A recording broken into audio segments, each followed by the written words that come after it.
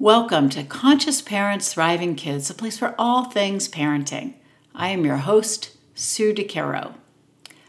In today's episode, I want to talk about what ifs. What ifs? In life, we often say to ourselves, or we say to others, what if, and then fill in the blank. It could be a million other things, right? There are so many what if statements that cross our mind every day. And perhaps we don't say them out loud, but the thoughts surely are there. Have you ever noticed this? Do your what if statements stem from perhaps a place of concern or worry or fear of what things might look like? We are in unprecedented times. What ifs could really take us in all sorts of directions. So what do your what ifs look like? Think about it for a minute. I want to introduce you to a twist on this what if process. What if the negative expectations that you imagine were positive? What if we turn the fearful what if into an encouraging, positive what if? See what I've already done there? So for example, what if my dreams come true? What if my children do really well and learn brilliantly through virtual learning? What if I go and do exactly what it is I want? What if I step into my light and shine brightly? What if I make more money than my husband or my wife? What if I enjoy today as if it were my last? What if I allow myself to just be me?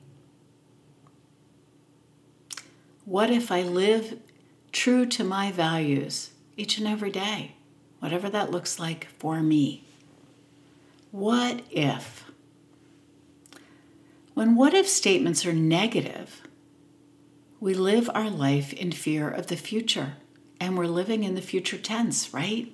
We're thinking about what might be, and this doesn't serve us in any possible way. We have taken ourselves out of the present moment, present time zone, and moved completely to a different time zone, the future. We don't live life in the future. We live in the present, right? But we spend a lot of time thinking about what this future is going to look like, and especially when we what if ourselves.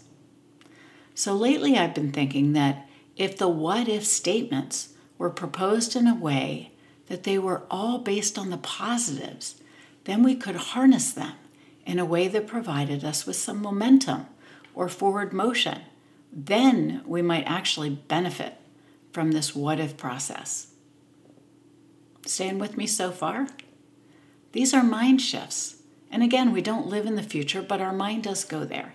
And we do think, what if something happens? Or what if COVID lasts forever? Or what if whatever?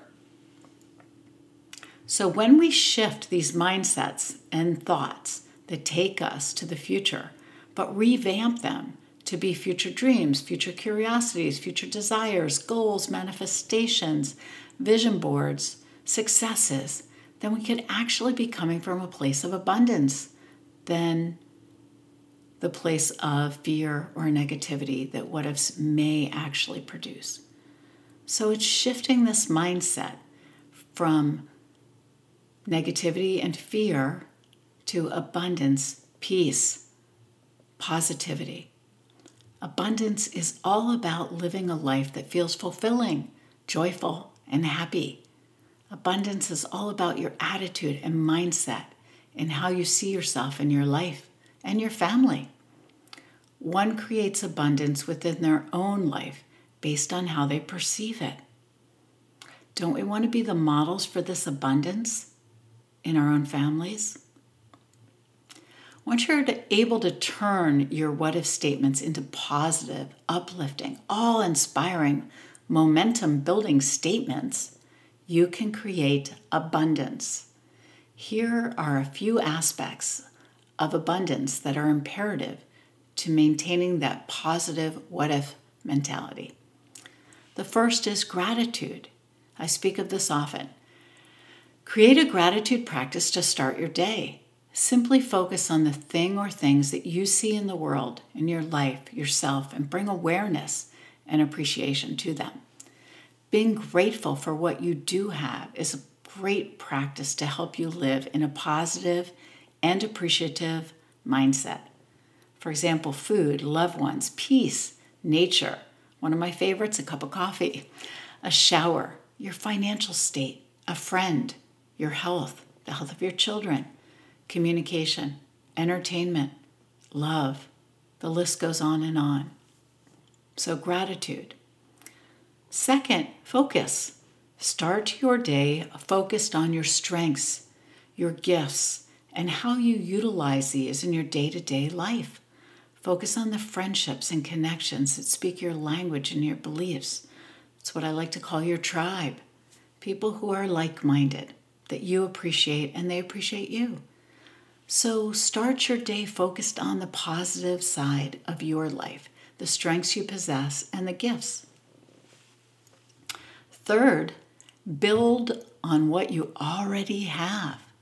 Most of us have practices that help us feel positive and uplifted. Build upon that.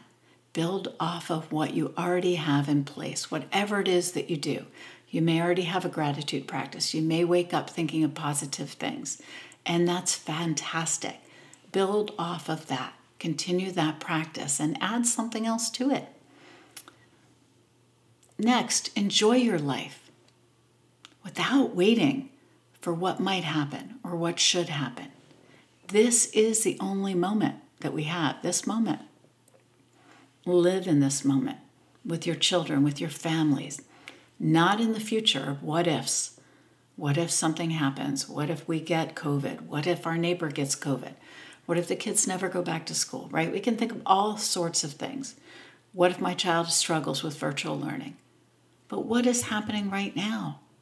Perhaps you don't have COVID. They're not struggling. Everything is peaceful and you're okay. You're all healthy.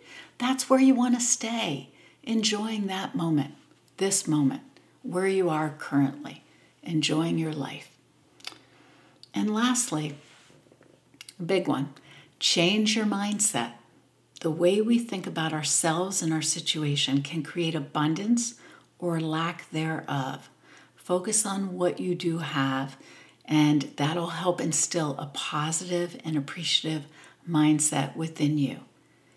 Even with the what ifs, when you start to look at your mindset and become more attuned and aware of that mindset, and you can bring humor to the what if that may creep in, it gives you the opportunity to shift it and focus on positivity. Empower yourself to live the life you desire.